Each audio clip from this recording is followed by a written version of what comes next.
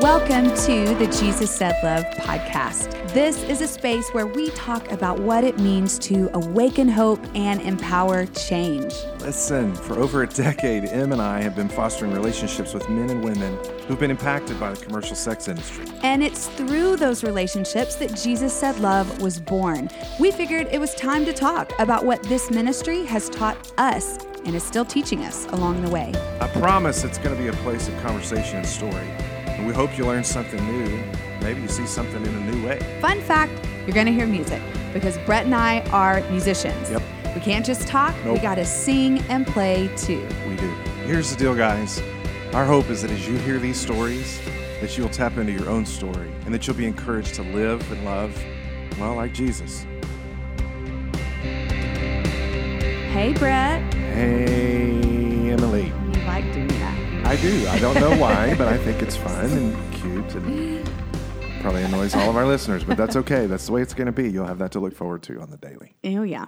Well, I am super excited. So we're wrapping up our 4-part series on the issue of demand. So we've had Detective Scaramucci, we've had Dr. Don Arterburn, and you have talked to us just about Stop Demand School and the issue of really the introduction was so good to give us a framework. Right.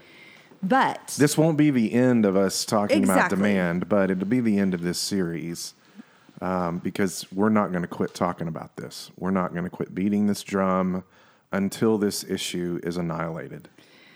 well, there you go. I'm just serious about it. I am, I think, so incredibly grateful because in the midst of dealing with such hardship and trauma, we have been able to meet some of the most resilient people on the face of the planet. And for so long, that has looked like women in the clubs, women coming out of prostitution, women from escorts, escorting and developing their own, businesses and all this kind of stuff. But I had a moment when we were in East Texas and we were talking about stakeholders, and we were specifically there to talk about Stop Demand School. This was a few days ago. Mm-hmm.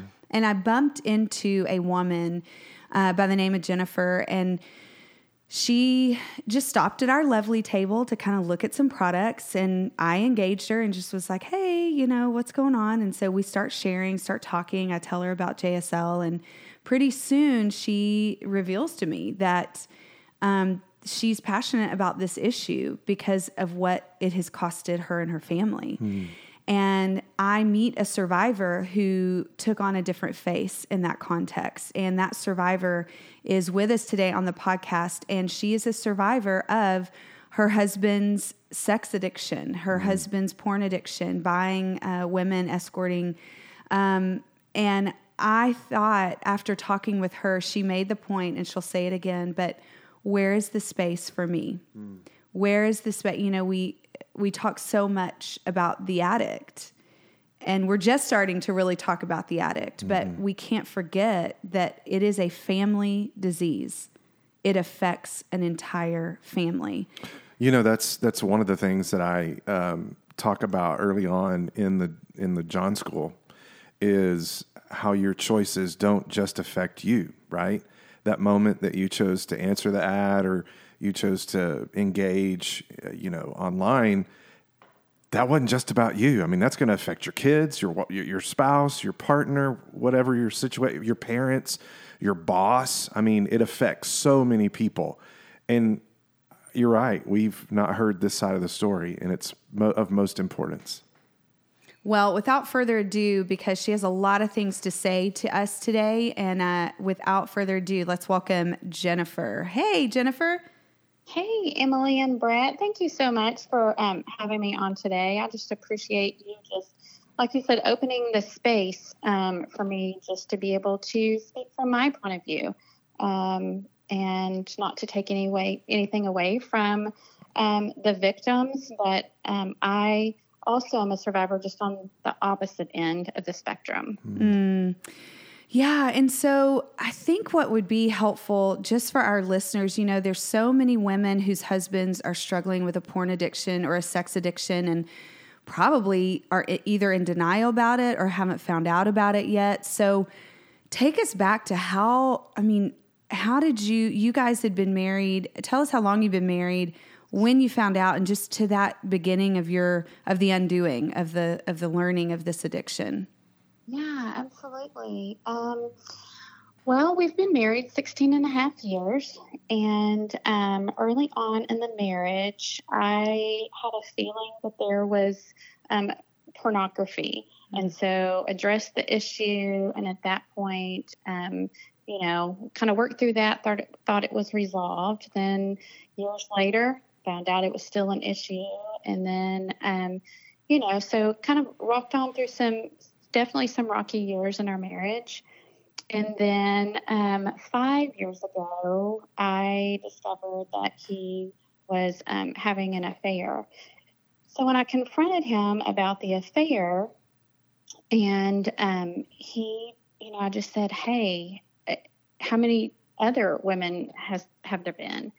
And he just nonchalantly replied, 6. And at that point, I just took my breath away, because at first I was like, you've got to be kidding me. There's no way.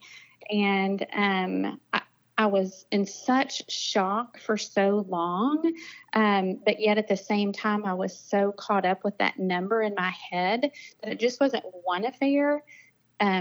It was many affairs. And how do you differentiate those? I wasn't sure how to do that. And so I kind of went from the shock to this denial, because from the outside looking in, this was just not something that you would have ever expected. For my husband, we are active in the church. He was, over the years, he's taught Sunday school and taught RAs, and he sang in the church, and has always been somewhat involved. And so through that, that perception, and I think that's something as far as we need to educate on, kind of, it doesn't discriminate. And it doesn't matter, what your role is, what your job is, where, what your life is like, it can still affect you. So after I kind of decided, this is an issue. So what are we going to do about it? I, as a mom, as I'm sure you know, Emily, what we do is we just pick it all up, and we take it on, and we carry it, and we say, okay, I'm going to fix this. What am I going to have to do to hold my family together? What are the steps? Let's do this. Let's make this a testimony for the Lord. And how do we move forward? Yeah. And I want to say right there and just ask the question, you just unloaded this reality that this is a problem within faith communities. Absolutely. And one of the things the faith community, of course, values is this covenant of marriage. And so I'm sure as this is unfolding, and he's just told you, not only do I have a porn addiction, but there's 6+ women or 6 other women. And yet you were the one keeping everything together. Yes. Yeah. And with that, Emily, came a lot of protection of my husband. And I didn't want others to see him differently. Because of the addiction, and I wanted to protect him. Well, by protecting him and his story, it kept me in shame. It kept me trying to cover up his guilt, and I took on that burden when it wasn't mine to carry. Okay, so our listeners, good. I want you to say it again. There is a woman out here that needs to hear this truth bomb that Jennifer just dropped. And you just said, I don't know if you could say it more eloquently again, but you said by me protecting his story, it was silencing mine. Absolutely. I lost my voice is basically what happened. And I was trying to take care of him. I was trying to make sure that he got the help that he needed. But by doing so, I silenced myself. to allow him to walk in freedom, I put myself in bondage. So just like in addiction is a family disease when we're talking about drugs or alcohol.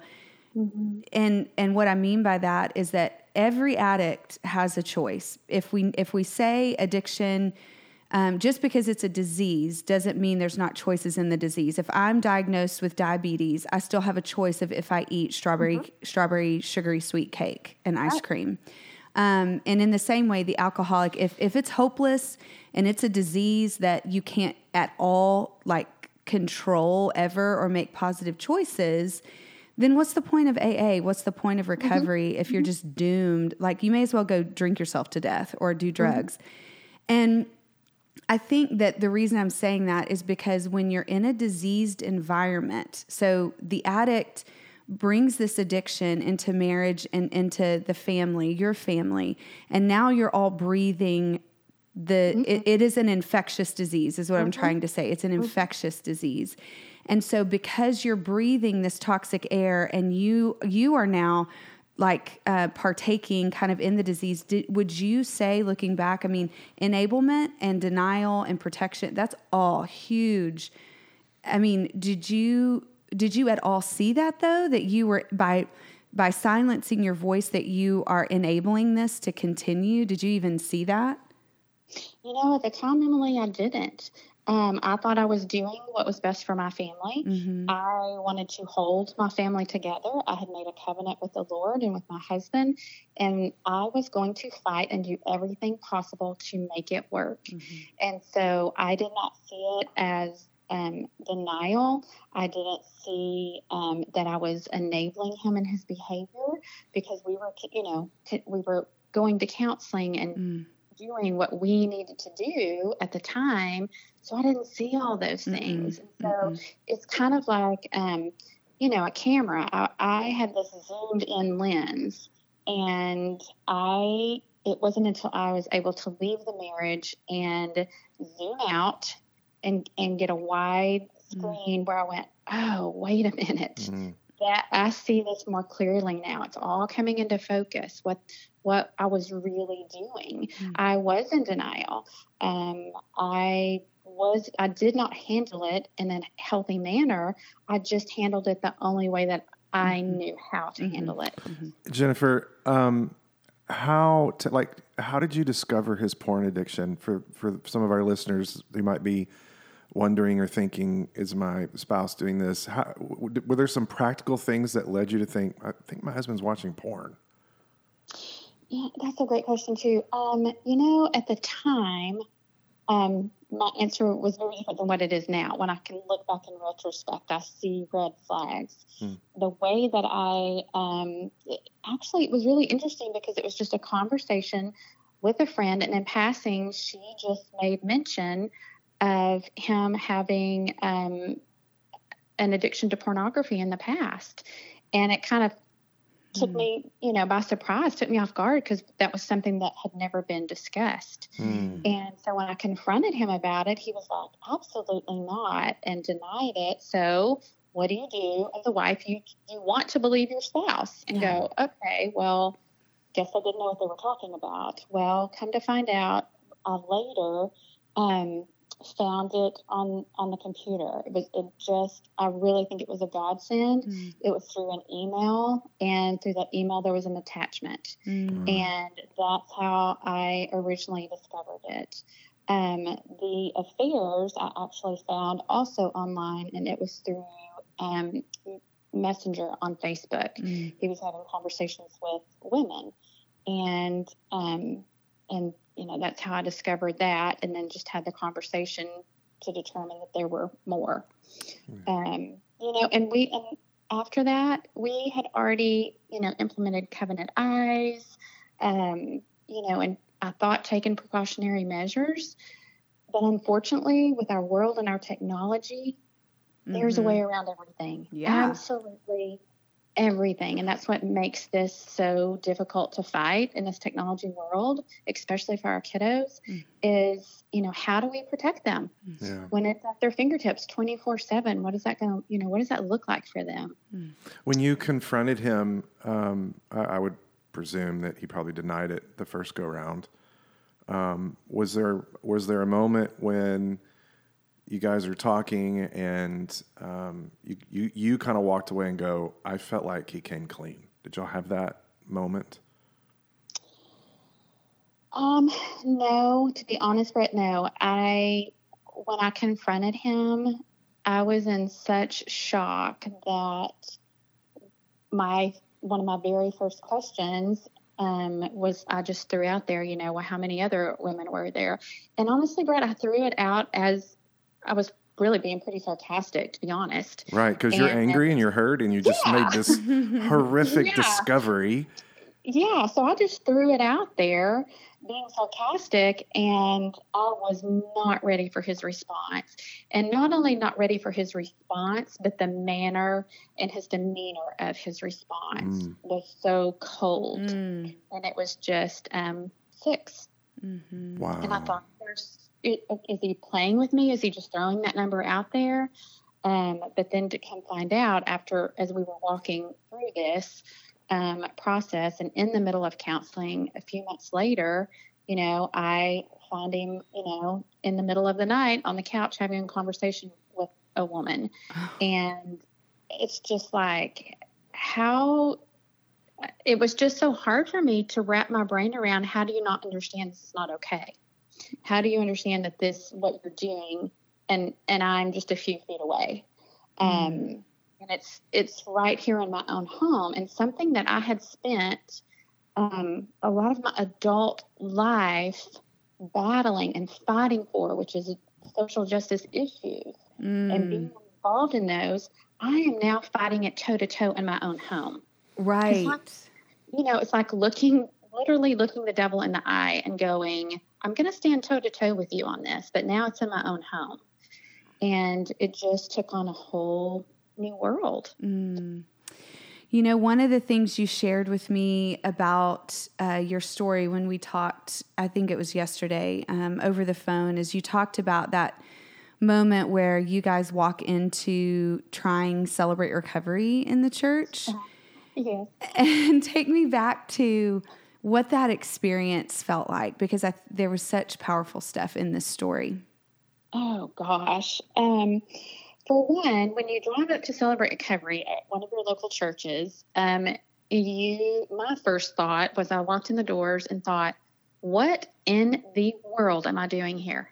How did I find myself here? I am not supposed to be here. This is places for other people. Why am I here?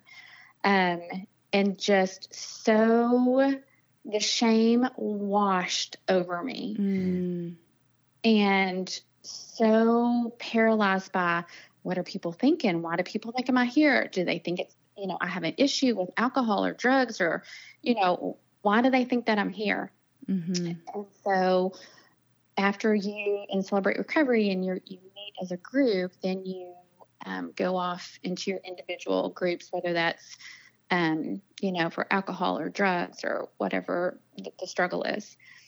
And my husband went off to his, and I was there to support him. And they were like, you can't go with him. You have to go to your own group.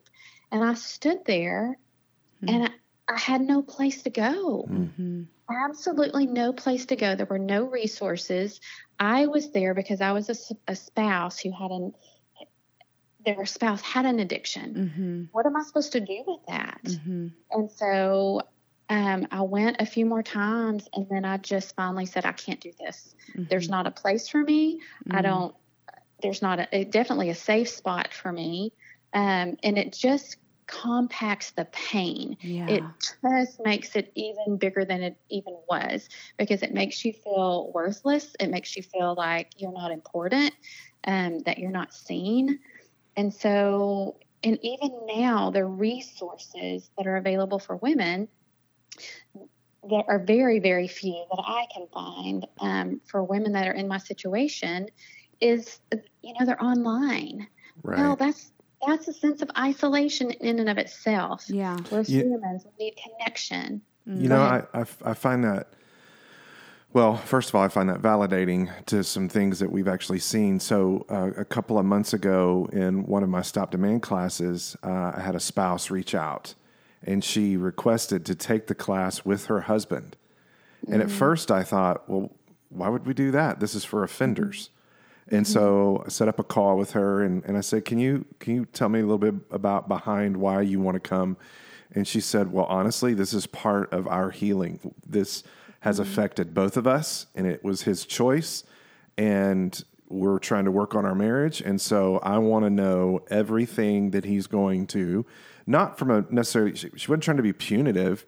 She just was like, I need my own healing too. And so maybe this is part of that. And so that's one of the things that we're seeing is that your side of this equation has been totally forgotten, or it's been questioned like, what's your role in this? Right. That's the wrong question to be asking someone that this has happened to. But we don't think about you, Jennifer, as a victim or a survivor in this. And so therefore you're right. There's not many resources to walk women through this, and there needs to be. And that's one of the things we're just kind of thinking through. Just we've got to do something because we can't address the demand without forgetting all of its effects. Absolutely. And to go back to what you said earlier, Brett, it comes down to your choices have consequences that affect many, many people. Yeah. It's just not a choice that's affecting you. And so when that choice does affect the spouse and the children, where do they go? And, as I said before, I concentrated on his healing. I concentrated on how to get him healthy, how to get him well. And at the same time, all I was doing was making myself sick. Yeah. And even inside the church where we were going for counseling, the counselor at that point that sent us to Celebrate Recovery, he even said, we need to work on this together as a, couples counseling. And I was just screaming inside saying, I need individual counseling. Yeah. I need to help myself. This is grief on my part. There are so many issues that I need to heal on my own. The rejection, the lack of self-esteem, self-worth, all of those things that come with your spouse having an affair, and not only an affair, but a sexual addiction. Yeah. And the reality of that. And so women have to have a safe place to fall, or this demand is going to continue. We can focus on the demand side of it, which is exactly where it needs to be. But we have to figure out how to be proactive. How do we begin these conversations in the church? How do we begin these conversations with our friends?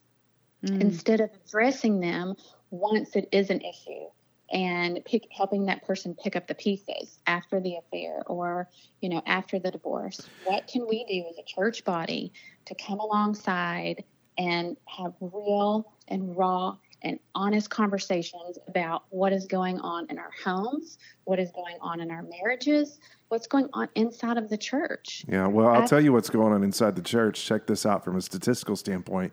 I just read the other day, approximately 68% of men in church look at porn at least once a month, if not more frequently. 1 in 7 lead pastors watch porn on the regular, and 1 in 5 student pastors watch porn on the regular. I mean, that's just the church world.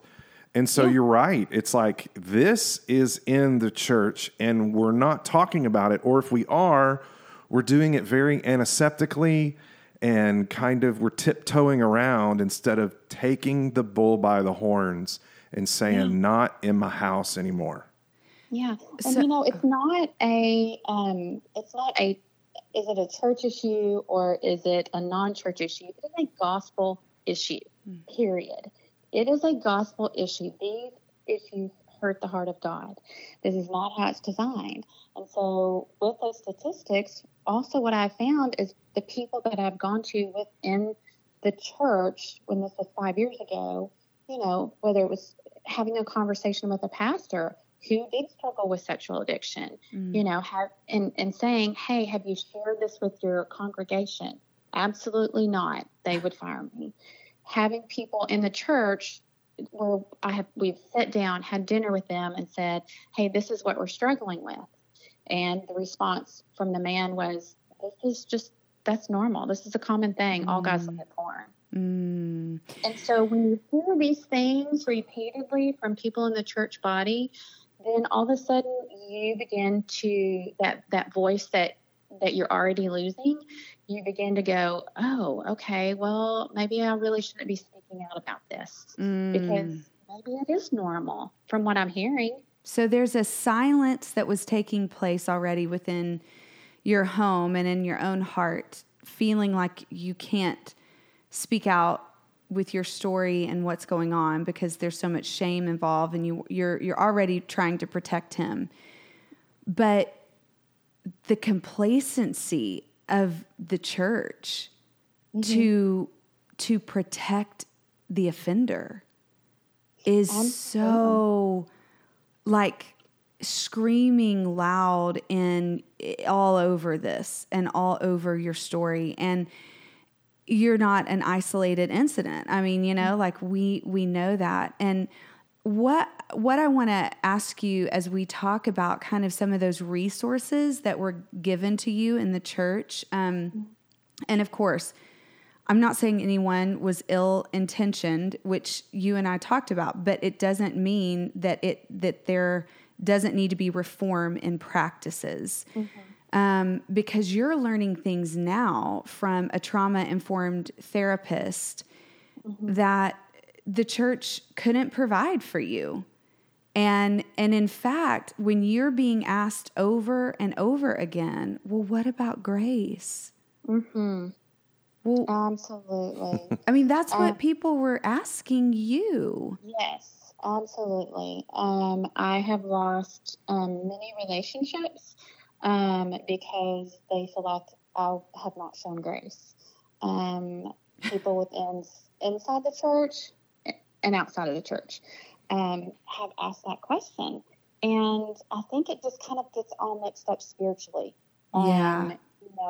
How can you divorce your husband? Aren't you supposed to show grace? Aren't you supposed to forgive? Aren't you supposed to do this?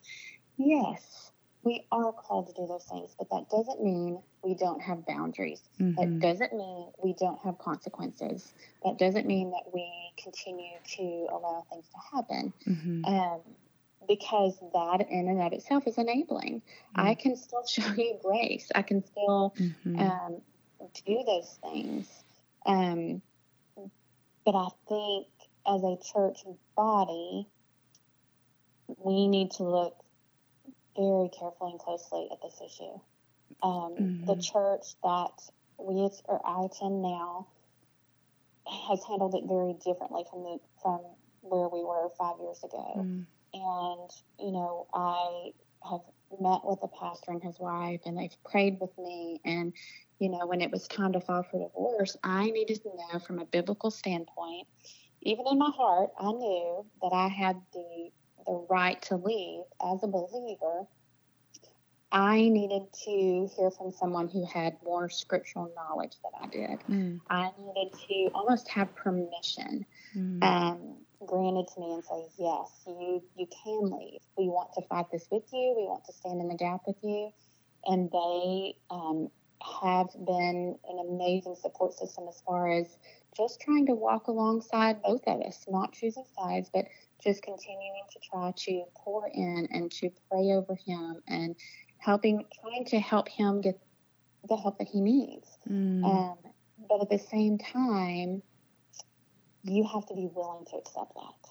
Yeah. And but the church that I attend now I want to be clear about that. They have been an amazing support system to me. Go ahead, Emma. Yeah, I think one of the questions too is, as you're walking through this, we can't forget that you're a mom and there's 2 kids who are also left in the rubble of all of this. So how do you parent through addiction like porn and sex and affairs, and then you're leaving? So how do you talk to your kids about this, and what have you said to them? That has been one of the hardest parts. And it's because I came from from parents who were divorced. And that was one of the reasons I fought so hard for my marriage, because I said, I do not want my children to have to go through this.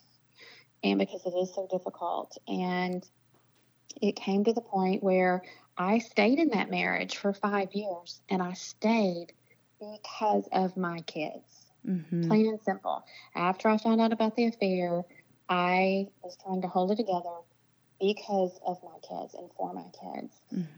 What I have now learned as I've continued to heal and through therapy and open conversations with my kiddos is on this side of it, now that he is no longer in the home, there is such a peace in our home. The kids were picking up on everything anyway. No matter how hard I tried to make sure everything looked okay on the surface, they knew the heartbeat of this home. They knew the family. They knew our actions and our looks and our words. And so they were always on edge. And so it was difficult to finally come to that decision. But when I did, and as I was going through counseling, they were able to walk me through how to discuss these issues with my kids. And, and so I always feel honesty is the best policy as far as, let's just talk about this. Yeah. Okay, kids, this is what's happening. And it was so interesting because my youngest daughter was able to go, I know exactly when you found out. I can remember that night. I didn't know that's what it was, but now that I think back on it, she was 8 at the time, and she said, I remember that night. This is exactly what we were doing, and she was right. Wow. And so they're so much smarter than we give them credit for. And so my kids know that their dad had an affair.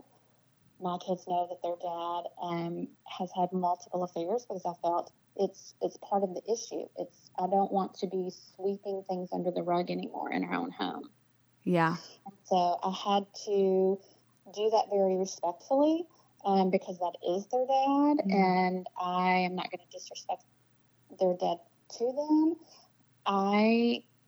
But at the same time, I want to be honest with them and say, this is an issue. How do we stop this, from continuing in our family, and this generational sin? How do we do that? What does that look like?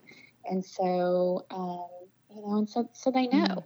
And it has been a great experience to be able to say, always be careful about your choices. Every single choice that you make from here on out has consequences and affects many, many people. And this is an example from that. And so, unfortunately, it just kind of really drives that point home to them. But they know that, what pornography is. They know what addiction is. They know what affairs are. And, they know as much as they can for their age. Yeah. Right. There will come a time where when they are ready and they ask questions, we'll have more discussion. Yeah. But for now, they know. And I think that they need to, because it has allowed for us to continue to foster open communication and to know that they can have trust. They can continue to pray for their dad, and what that looks like. Did you, when you were discovering everything, and I'm taking it back here a little bit, but I want to clarify, because I'm sure all of it feels so confusing when you're in the discovery phase. And like you said, your whole lens is now looking very different when you look back over your life, or over your marriage together. And when he said there are 6 other women, did you ask clarifying? I know it was like you said, just a blow, and you weren't expecting his kind of cool, calm, and collected, nonchalant response. Were you able to ask more questions, or how did you find out about Facebook, and how did the email? Were you checking those places? Did you find receipts? Had he bought escorting services anywhere? transactional things through your bank account. Like, I know when we go into that hyper alert stage, like sometimes we can go just, digging through everything to try to find what exactly is going on. So what was that like when you're going back and kind of discovering all these things? Well, in the beginning, like I said, it was shock, and then it went into a discovery phase. I'm very much, I want to answer to everything. I want to know the why behind everything. I want all the answers. I want it all out in front of me to be able to deal with it. And, but when I would ask the questions, in the beginning, it was just a bit of information here, a bit of information there. And then at one point I can remember thinking, is it really going to matter? If I know everything that there is to know, is it really going to make a difference in this? Right. And the answer, was at the time was no, I don't think it is. Well, as time goes on, 5 years later, I can remember right before I filed and saying, tell me about them. What were their names? Where were they at? I want to know all the details. And his response was, that was 5 years ago. What difference does it make? Well, it still makes a lot of difference. I need to know these things to be able to heal, to be able to walk forward. Give me the courtesy of, show me the courtesy of answering these questions. But when I went into the discovery phase, it had really uncovered so much that I was not aware of. And when you're in an addiction of any sort, but I'm going to just speak from, the sexual addiction, there are so many other issues that go along with it. Yeah. Whether, I've discovered other bank accounts. I discovered receipts, for hotels in Florida. Yeah. I discovered just so many things that I did not know. I discovered we were in debt. I discovered he didn't file taxes. I discovered, it just continued to, every time I thought I knew everything, I've discovered one more thing. And through this process, to me, I sit back and think, this was my life for 16 years. Wow. How did this happen? I am a smart person. So how did this happen right underneath my nose? And a lot of it was because, number one, he's my husband and I trusted him until he gave me reason not to. And then it was, so you don't think about these things. You just trust your husband to take care of them and to lead the home and to be the leader. And, but once you discover these things, you begin to question your life, who you are, what you've been through, and grieve. Oh my goodness, you grieve the life that you've had. You grieve the life that you thought you had, but you really didn't. And then you grieve what you will never have. Yes. I'll never know what it's like to be married for 20 years. I'll never know, these things like that. What is that going to look like? And so it took on a life of its own. And what I've discovered through, trauma-based therapy is I now have to look through the lens of I need to go into everything with curiosity and not certainty. I will never get an answer for some of my questions. Yeah. So I can either continue every day to drive myself crazy trying to, put all the pieces in place and to connect the dots and have all the answers. The reality is I'm never going to know. Yeah. I'm never going to know because I never know if he would tell me the truth. And it's not what's important anymore. What's important now is finding healing, me and for the kids and to help other women in the same situation. And, but to look with, that curiosity, I can look at it and go, okay, I wonder about, but it doesn't mean that I have to have a conclusion. That's really good, Jennifer. And that is hard work. It's so hard, Emily. Oh my goodness, it's so hard. Like you didn't get there overnight. Oh my gosh, it's still a daily struggle. Yes. Hey, real quick, can you just for some of our listeners who may not identify or understand the term trauma-based therapy, could you kind of tell us what that how is that different than just regular therapy or lay counseling or right? Yeah, that is well. Actually, I didn't know the difference either myself, and I told Emily a little bit about this yesterday.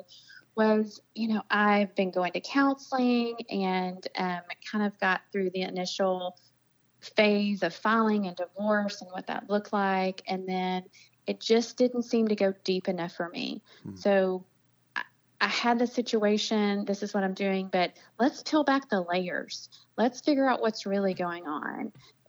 How did I end up in this situation? How did I not see this? And so I ended up at a therapist who actually sees the victims in our area of human trafficking, and which has just been a blessing and a godsend. And she has been able to allow me the grace to see that I have experienced trauma. And at first, I wouldn't allow myself, and I still struggle with it, to be honest, on some days. I wouldn't allow myself to realize that what I have gone through has been trauma. I have reserved that spot for other people that have been through worse things. And I had to acknowledge for myself, okay, what I've gone through is trauma. This is a situation that's not okay. And so each week we just peel back another layer and we do the hard work and, trying to discover things like, what happens when PTSD sets in or when you see him out in public, and how do you do that from, with your anxiety, and what are some things? And so she's been able to give me techniques to just kind of work through wherever I am in a situation of, okay, I'm safe. No one can hurt me. And so it's kind of trauma-based is looking from a different point of view from trauma. Yeah. Isn't it interesting how we're really good at comparing our stories to other people and reducing it way down? It's like, wait, the hell I just went through, that's not as traumatic as someone else. But yet you just used key phrases, PTSD, anxiety. Those are the same things that victims of human trafficking and the commercial sex industry deal with on the daily. So, yeah, I mean, I so value saying that because it's important. If you've been in this kind of experience, you have encountered your own set of traumas. And, it's just important to name that and put words to it. Yeah, and not only just the trauma itself, but one of the things I didn't realize is that this is grief. It's a grief process, and it took me a long time to see it for that because I was fighting for so long. I was always in this fight or flight, and now it's okay. I don't have to fight. I don't have to fly. I just have to sit and allow the Lord to fight for me and to be still and to know. And with that, it's just been such a blessing to just be able to sit back and go, he's got this. I don't have to do these things. But it's a grief. It is, you go through the grief process, you go through all the emotions, the anger, you cry, you scream, you yell, and it's a constant roller coaster, and I think that's something also to go back to the church is that I think from a church standpoint is something that could be very helpful for someone walking through this is just acknowledge their pain. Yeah. They're walking in. I'm thinking it anyway when I walk into the church building. Who knows? Who knows the situation? Do they, or people are wondering why I'm coming in by myself and we're not a family unit anymore, and everybody just kind of looks at you and waves and you sit down. Well, from my point of view, I am doing all I can to hold it together, emotionally, walking back into the same building. And just something as simple as one of my friends just coming over, sitting down beside me. She doesn't have to say a word, but I know that she knows and know that she supports and loves me. Or just acknowledging, just like you would a death. When someone loses a child, we don't know what to say. So we don't say anything, when in reality, that really makes it worse. Because it makes you continue to feel like you're in that stage of being invisible, that you don't have a voice and you're not acknowledged. So for those out there that know someone who is walking through this, just acknowledge their pain where they are. Just say, I'm sorry, and hug them. And it will do wonders for them. Man, those 2 words are so powerful. Just, I'm sorry. Yeah. I mean, that's really, that's it. And then the ministry of just your presence, to be with another person in their pain and not stiff arm or ignore or be awkward and not say anything just that presence of, a hug or an arm on the shoulder just to say, I'm sorry, means so much. One of the things that's really beautiful that you just shared, and I don't want to miss this, because you had been involved as a volunteer in anti-trafficking work and anti-exploitation work. And then you find yourself in the same chair that the woman in the hotel room, in a sense, who's servicing someone, a John, you end up sitting in that same counselor's chair. How does that work that you have so bravely done and working through trauma and giving yourself a voice and a space to grieve, how does that, I guess, impact or help you maybe, or does it help you to relate in a different way because of your own point of pain? Does your work in and involvement in justice related issues change because now with what you're encountering in your own story? I think what you said a few minutes ago about being present in your pain, I have had to learn how to do that. That is something that has not come naturally. And I honestly don't believe it's something that comes naturally for a lot of people, because when we hurt, we just want to fill it with whatever is going to make us feel better, whether that's, gossiping or, drugs or alcohol or eating or whatever that issue is for you. And it's stepping back and going, okay, I'm going to choose not to do all these, and I'm just going to sit in my pain. I'm just going to be present in this pain right now. And it's hard as hell, but what do I have to do to become healthy and whole again? And until I can get to that point, I need to pull away. I need to, to give up any type of commitments that I have and concentrate on how do I become healthy. So by doing that, it's, like I said, it's doing the hard work. It's discovering things about yourself of, things that you might not want to acknowledge about yourself, but the reality of it and how to deal with things and how to handle things. And, your biggest fear is, how do I don't ever want to be in this situation again, and so then you sit back and you're kind of judgmental of everybody because you're in a protective mode. You want to protect yourself.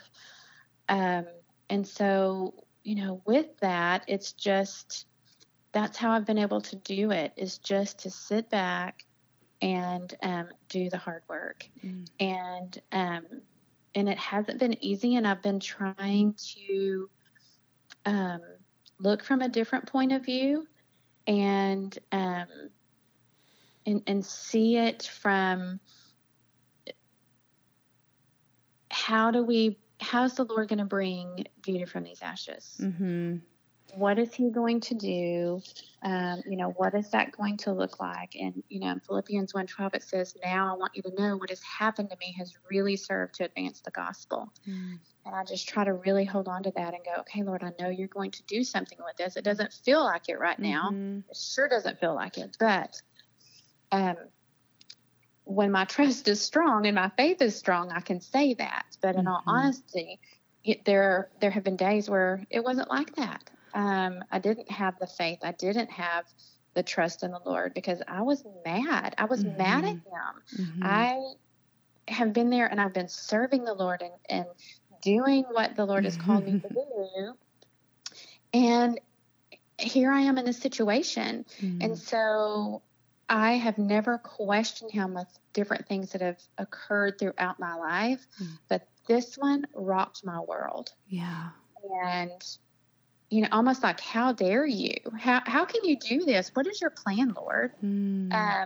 We've had some knockdown dragouts, and I'm telling you, kicking and screaming, but he has just been faithful. And what I've learned is that even though my faith has stayed consistent and strong, that my trust hasn't always been there. Yeah.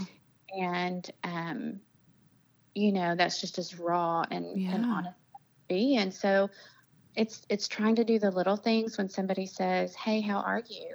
Not saying, hey, I'm good. How are you today? It's, today's been okay. Yesterday was really bad, but it's been an okay day. And it's just trying to be honest with where I am.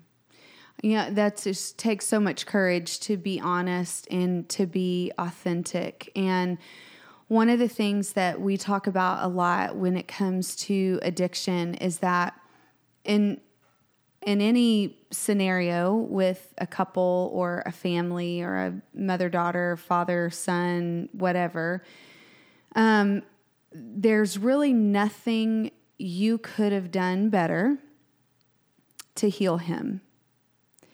And that is probably one of the hardest things for people who are still breathing the toxic air to understand, because especially for women, and probably for some men too, maybe whose wives are sex addicts, you really think, what is it about me that I didn't do enough, that did I not have the right kind of sex with him? Was I not attractive anymore? Was I too critical? And so it turned him off. But when you're talking about addiction, you could have been the epitome of perfection, and it still would never have worked. Yeah, and that has definitely been a struggle. And all of those questions and more have run through my head of, was I not good enough? How could I have done it better? Was I not thin enough? Was I not pretty enough? Was I, all of these questions. When your husband is caught in an affair, those are the things that are going to go through your head. And, through time and healing, what I have come to realize is this isn't about me. But Emily, that didn't come overnight. And there are still days that I still struggle with, feeling worthy and feeling loved and not feeling that rejection, or of, something else happening in my world to where I perceive that I'm being rejected about something. And it brings all those old feelings back up. And it is, just to be clear, every single person has a different response to this, just like your husband, didn't stop, didn't make wise choices in stopping. And every marriage, that this impacts there's no one way that this whole thing works out. And I just want to be clear about that. There's no one way that this works out. And I think that is the curiosity that we have to really discover with this addiction and with these stories, is because we want certainty. And the church in particular wants to say, well, if your husband's looking at porn and you're not doing X, Y, or Z and he can't stop, then you do this, you do that, and then everything will be fine. And it is not that clear cut. Well, and just to totally validate what you're saying from the male perspective, I vividly remember an offender during one of my classes. He came up during one of the breaks and he said, I don't understand why I do this. I don't understand why I look at porn and why I buy prostitutes. And he pulls out his phone and he says, this is my wife. Look at my wife. She's beautiful. She has everything. And he says several unmentionable things about his wife. But basically what he was saying was, she is perfection and it's still not good enough. And I looked at him and I said, because this isn't about your wife. This is about you. You could have the absolute perfect wife and you're still going to do this because you have unresolved issues that are leading you down this trail of addiction.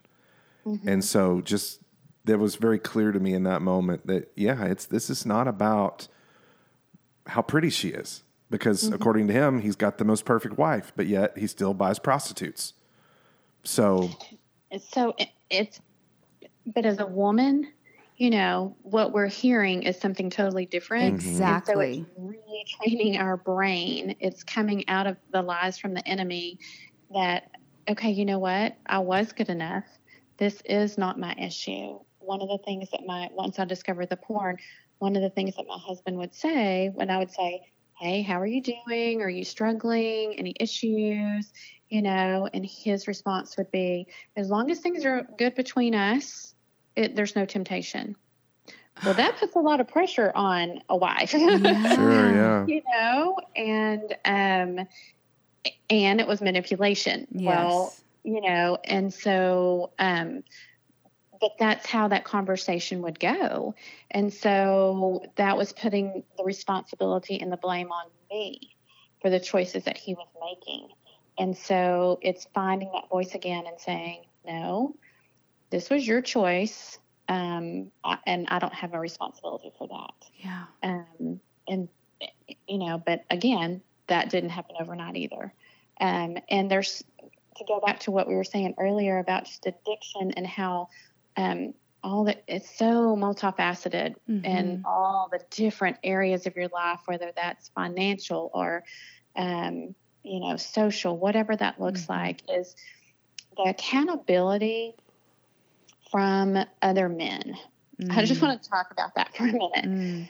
And that's one of the reasons that I think if there's some way to be proactive in addressing this issue and getting it out in the open and saying, yes, all men struggle with this, all women struggle with this, whatever that looks like, and talking about it and having those conversations, because what happened in our situation was he would align himself with other men who in the church that would not hold him accountable for whatever reason.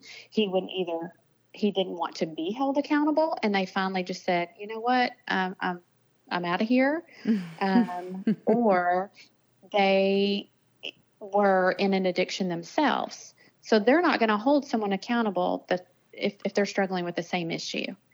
And so it just becomes this vicious cycle. Yeah. Well, yet again, that demonstrates what I keep saying, and it keeps getting met with crickets, but it is going to take men stepping up into this conversation for there to be some changes. And the problem with that is that men don't want to, because they might get exposed. And so somehow we've got to create an environment of, I'm thinking off the top of my head, a shame-free exposure zone, right? So you're like, okay, I'm going to own my shit here, and it's going to be embarrassing and humiliating, but you're stepping into a safe, shame-free zone in order to do that. What I think we've done, particularly in the church, is it's a shame-filled zone. And it was well-intentioned, but when people think they might lose their job or they might get kicked out of this or that because they're no longer qualified, and we put all those stipulations around that does not create an environment for someone to want to expose themselves. Not interesting choice of words. I realize as I just said that, but expose their sins. I'm telling you, the world we live in, if we say one wrong thing, it can get crazy. But I can't say it enough. I think that's why we have really worked hard to make Stop Demand School available, not just to offenders, but actually now to the general public, to churches and to corporations, so that we can go in and we can sit down with men and talk about these issues very explicitly. Because that's another thing that we don't do, is we hem-haw around the issue. We don't talk about it, and we don't talk about it with the gravity that it brings to families and to marriages. And so that's one of the things Stop Demand does, is it really hits home the conversation. And when we can sit down as men and look at each other and go, what are we doing here? Let's hang some words on this. We're seeing it to be a game changer. And I just can't say it enough. I'm committed to it. And one of the things that we are committed to as well, we know that predominantly this issue affects men still, typically, and women are often those, like in porn, they are the ones being violated. However, there is a rising number of women with porn addiction and using porn. The interesting thing that we are learning to a certain degree is that women are now engaged with the men or with their spouses or as couples watching it because, again, they want to please the man. And so they're trying to learn all of this so that they can be attractive, pleasurable. Now, that's not all. I really want to be careful, but it is still statistically the majority that women, by and large, are oppressed here in this realm, and that is what I think that your story so beautifully is and courageously is exposing, is just how oppressed how much we have asked women to shoulder. I mean, we and the church, it hasn't, regardless of if they've meant to or not, they have. They've asked us, they've asked me to make sure that my husband is respected. They've asked me to cover for him. They've asked me to look a certain way, make sure my weight is down, make sure, my hair is kept, make sure so that I'm attractive for him. But don't be too attractive that you cause other men to other men to stumble. So we need you to walk a fine line at all times. we need you to go ahead and wear a T-shirt over that one piece at the pool of the church event, because you're going to cause someone to stumble. I hope this conversation, I think my hope in all of this is that we're looking at like this one story, but it has implications of a larger issue at play. And that is what all of us need to be wrestling with right now, who call ourselves faith-filled followers of Christ. What are we asking for women to endure? What kinds of standards, impossible standards, have we asked for our women to endure? And what are we asking our brothers to hide? Well, and what are we not asking? And I know we need to start wrapping things up, but I just saw this on the internet the other day on Facebook, and I'm not going to say who it is, but it was a picture of him standing in front of the Dallas Cowboy cheerleader locker room. And the comment was something to the effect of, my wife was wondering where I was and why I was missing. And he's got the smirk on his face. And I thought, I see what you're doing. You were in the Dallas Cowboy locker room. Okay, well, that's pervy, number one. And what the Dallas Cowboy cheerleader locker room? Yeah. Oh. Yeah. Not the Dallas Cowboy football players. No, the cheerleaders' locker room. Got it. So he's standing in front of it and says, my wife was wondering where I was, with a smirk on his face. So there's that. But then the comment from his wife below was, boys will be boys. Oh, yeah. And that broke my heart, because I thought, Look, I know you're just trying to be funny, but I think we've allowed ourselves to excuse ourselves from a lot of harmful behavior by saying, I was just trying to be funny. That's actually a pretty harmful thing that you just let the world of Facebook see and know. You clearly don't respect your wife. Now, I know you didn't go in the lock. I know the facts. The reality is, though, your actions were misogynistic and harmful. And we're just trained to just laugh at that and go, oh, well, that's cute. And I'm here to say it's not cute. And if you're the guy that happens to be listening to this podcast and it's your account, hear me say this to your face. It's not cute and it's not funny and it's harmful.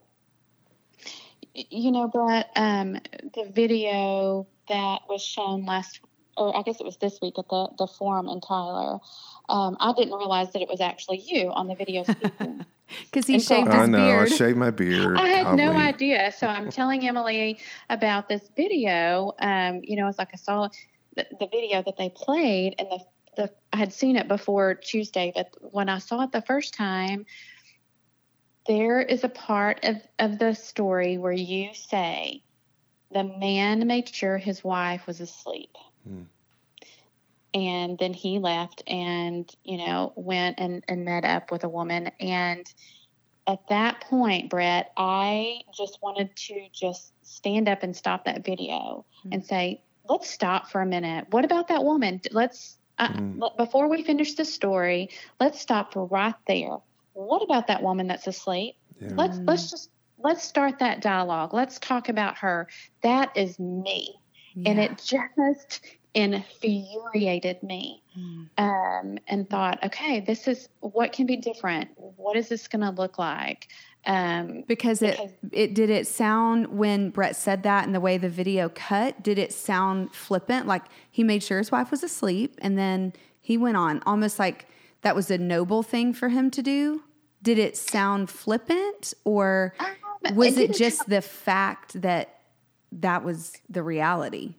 Yeah, I don't think it sounded flippant. I think it was just the reality. It was the reality of the situation, that the fact that someone can make a conscious decision to go, okay, my wife's asleep in this, and I'm going to sneak off and I'm going to do this and come back. Yeah, it just hit too close to home. Well, sure, and that in and of itself presents just the darkness of this whole thing. Yeah. That I'm going to make sure my wife is asleep, and then I'm going to I'm going to not just step outside my marriage. I'm literally going to step outside of my house to go and offend my marriage with someone else. Yeah, so that's deceptive. Dark. Yeah, so deceptive, and that's what this is, and it's Satan is coming at us from every angle, and I keep thinking, okay, he's destroyed my marriage, but by golly, he's not going to destroy me in the process. He's not going to take me down. He's not going to take my kids down. And so in that rebuilding, and I've heard you say beauty from ashes over and over again, and it is a beautiful, like the phoenix rising, mythology, the character, it's just like there really is a rising that is taking place in you. What is your hope as you carry forward with all that you're learning? I know yesterday you said, I want to heal and I want to heal well, but what does that look like? What's your hope? What hope has been awakened in you as you move forward? What's your hope for the church and for women? I think it's still the same. It's just shifted. Instead of fighting for others to have a voice, for women that have been trafficked and fighting for them, not only do I need to continue to fight for them, but I need to fight to have my voice. It's so good.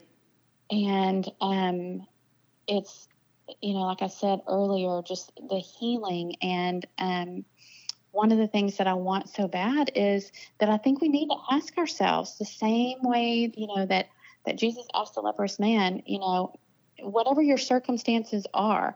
And this can be a question for, the Johns. It can be a question for the victim, for the spouse, for the one buying, is, do you want to be healed? Plain and simple. Do you want to be healed? Do you want to be healed from not buying these women anymore. For the women who are in the depths of this, they don't want in it. They want out. But when you get out, do you want to be healed from this? And the same for me. It's okay. This is a situation. These are my circumstances. Do I want to be healed? And I think that is a question that, as a church overall, we have to ask ourselves about pornography, about sexual addiction that is running rampant. Is, do we want to heal this? And how are we going to heal it? That's so good. And where do we go from here? Yeah. Well, Jennifer, thank you so much. I am so sorry for the journey that you've had to walk. Me too. But I am so inspired by your courage and your bravery in moving forward for yourself and for your kids. I think that's a beautiful thing. I think God's going to honor that. I think that your kids are going to honor that. And there's no better title than Beauty from Ashes. I mean, that's going to be the title fantastic. of this podcast. And as you were talking a while ago, I had to kind of pull away. I had tears in my eyes. And I do just want to say to you and to every woman listening who has been harmed in the process by individuals, by really maybe perhaps ill-equipped counselors, by the church, by ignorance, I am so sorry. I am so sorry. And it is not God's heart for marriage and for healthy relationships, what you have been asked to shoulder, what you have been asked to bear, the quote scarlet letter, that wasn't ever yours, was never yours to begin with. Yeah. And so I'm just deeply sorrowful, I think, and grieved myself over what you've had to shoulder and what women are shouldering as well. But yet you give me hope. That's the other side of this, is like, I'm so sorry. And yet I am so hopeful after talking with you, because you are courageous, you are brave, you are strong, you have done such good work. Wow. I mean, such good work. Yeah. Well, that's a wrap on our series of Demand, at least for this moment. And I just can't say it enough. Men, we need you to step up into this conversation. And if you're out there and you're interested in us bringing Stop Demand to your company or to your church or to your group of friends, please reach out. We want to make it available. We're doing some dates this fall. We're doing one in East Texas, and we're doing one here in Waco and a couple other places. But we would love to make that available. We also have another campaign called Man in the Mirror Collective. You can go on our website and see that. But that's just a space to invite men to step up and evaluate themselves. Because again, it takes me to change. Emily can't change me, even though she tries, and she's tried for almost 20 years because she's one and I'm an 8. And I have to change myself. I have to look in the mirror and go, okay, you know what, Brett? Today I'm going to choose differently because I want to be the better form of me. I want to be the best form of me for myself first, but then for my family and for my coworkers. So Stop Demand, if you want to shoot us an email, stopdemand@jesussaidlove.com, or you can email the info account. We get all of them. So Stop Demand @jesussaidlove.com. If you want to look at it on the website, it's jesussaidlove.com/SDS. I also want to say we have given you some really heavy topics over these last 4 episodes to handle, to absorb, to ingest, and try to metabolize.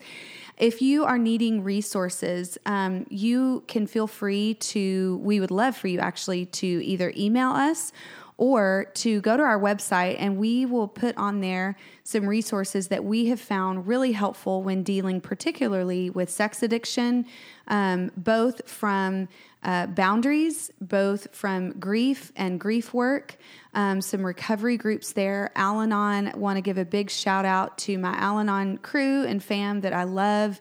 And if you are a wife, a friend, a daughter, a brother, Al-Anon could be a great support for you as you are maybe infected with this addiction.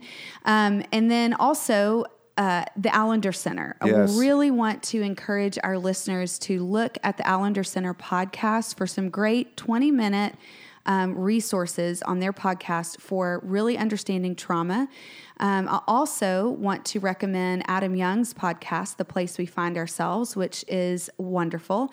And then lastly, we have learned a lot through Jay Stringer's book called Unwanted. Oh, my word, yes. And so we will put all of those resources on the website. And if you've got questions or you need further help, we are available to you. Thank you, everyone, for listening. Thank you for your comments. Thank you for your emails. Thank you for your stars. There's a lot of you out there now. I think we just checked about 18,000, so that's a lot. Keep it coming. Yeah. But Emily? Hey, always remember, guys, we don't get anywhere unless we share The love. Hey, thanks for joining the Jesus Said Love podcast. We are so glad you have chosen to awaken hope and empower change with us. We want to remind you to subscribe to the podcast on iTunes and leave us a review. Yes. Because your voice matters. It's how we get this message into the world. And lastly, be sure to follow Jesus Said Love on Instagram and Facebook for up-to-date info. And visit the website at JesusSaidLove.com for how you can join the JSL fam. Until next time. Share the love.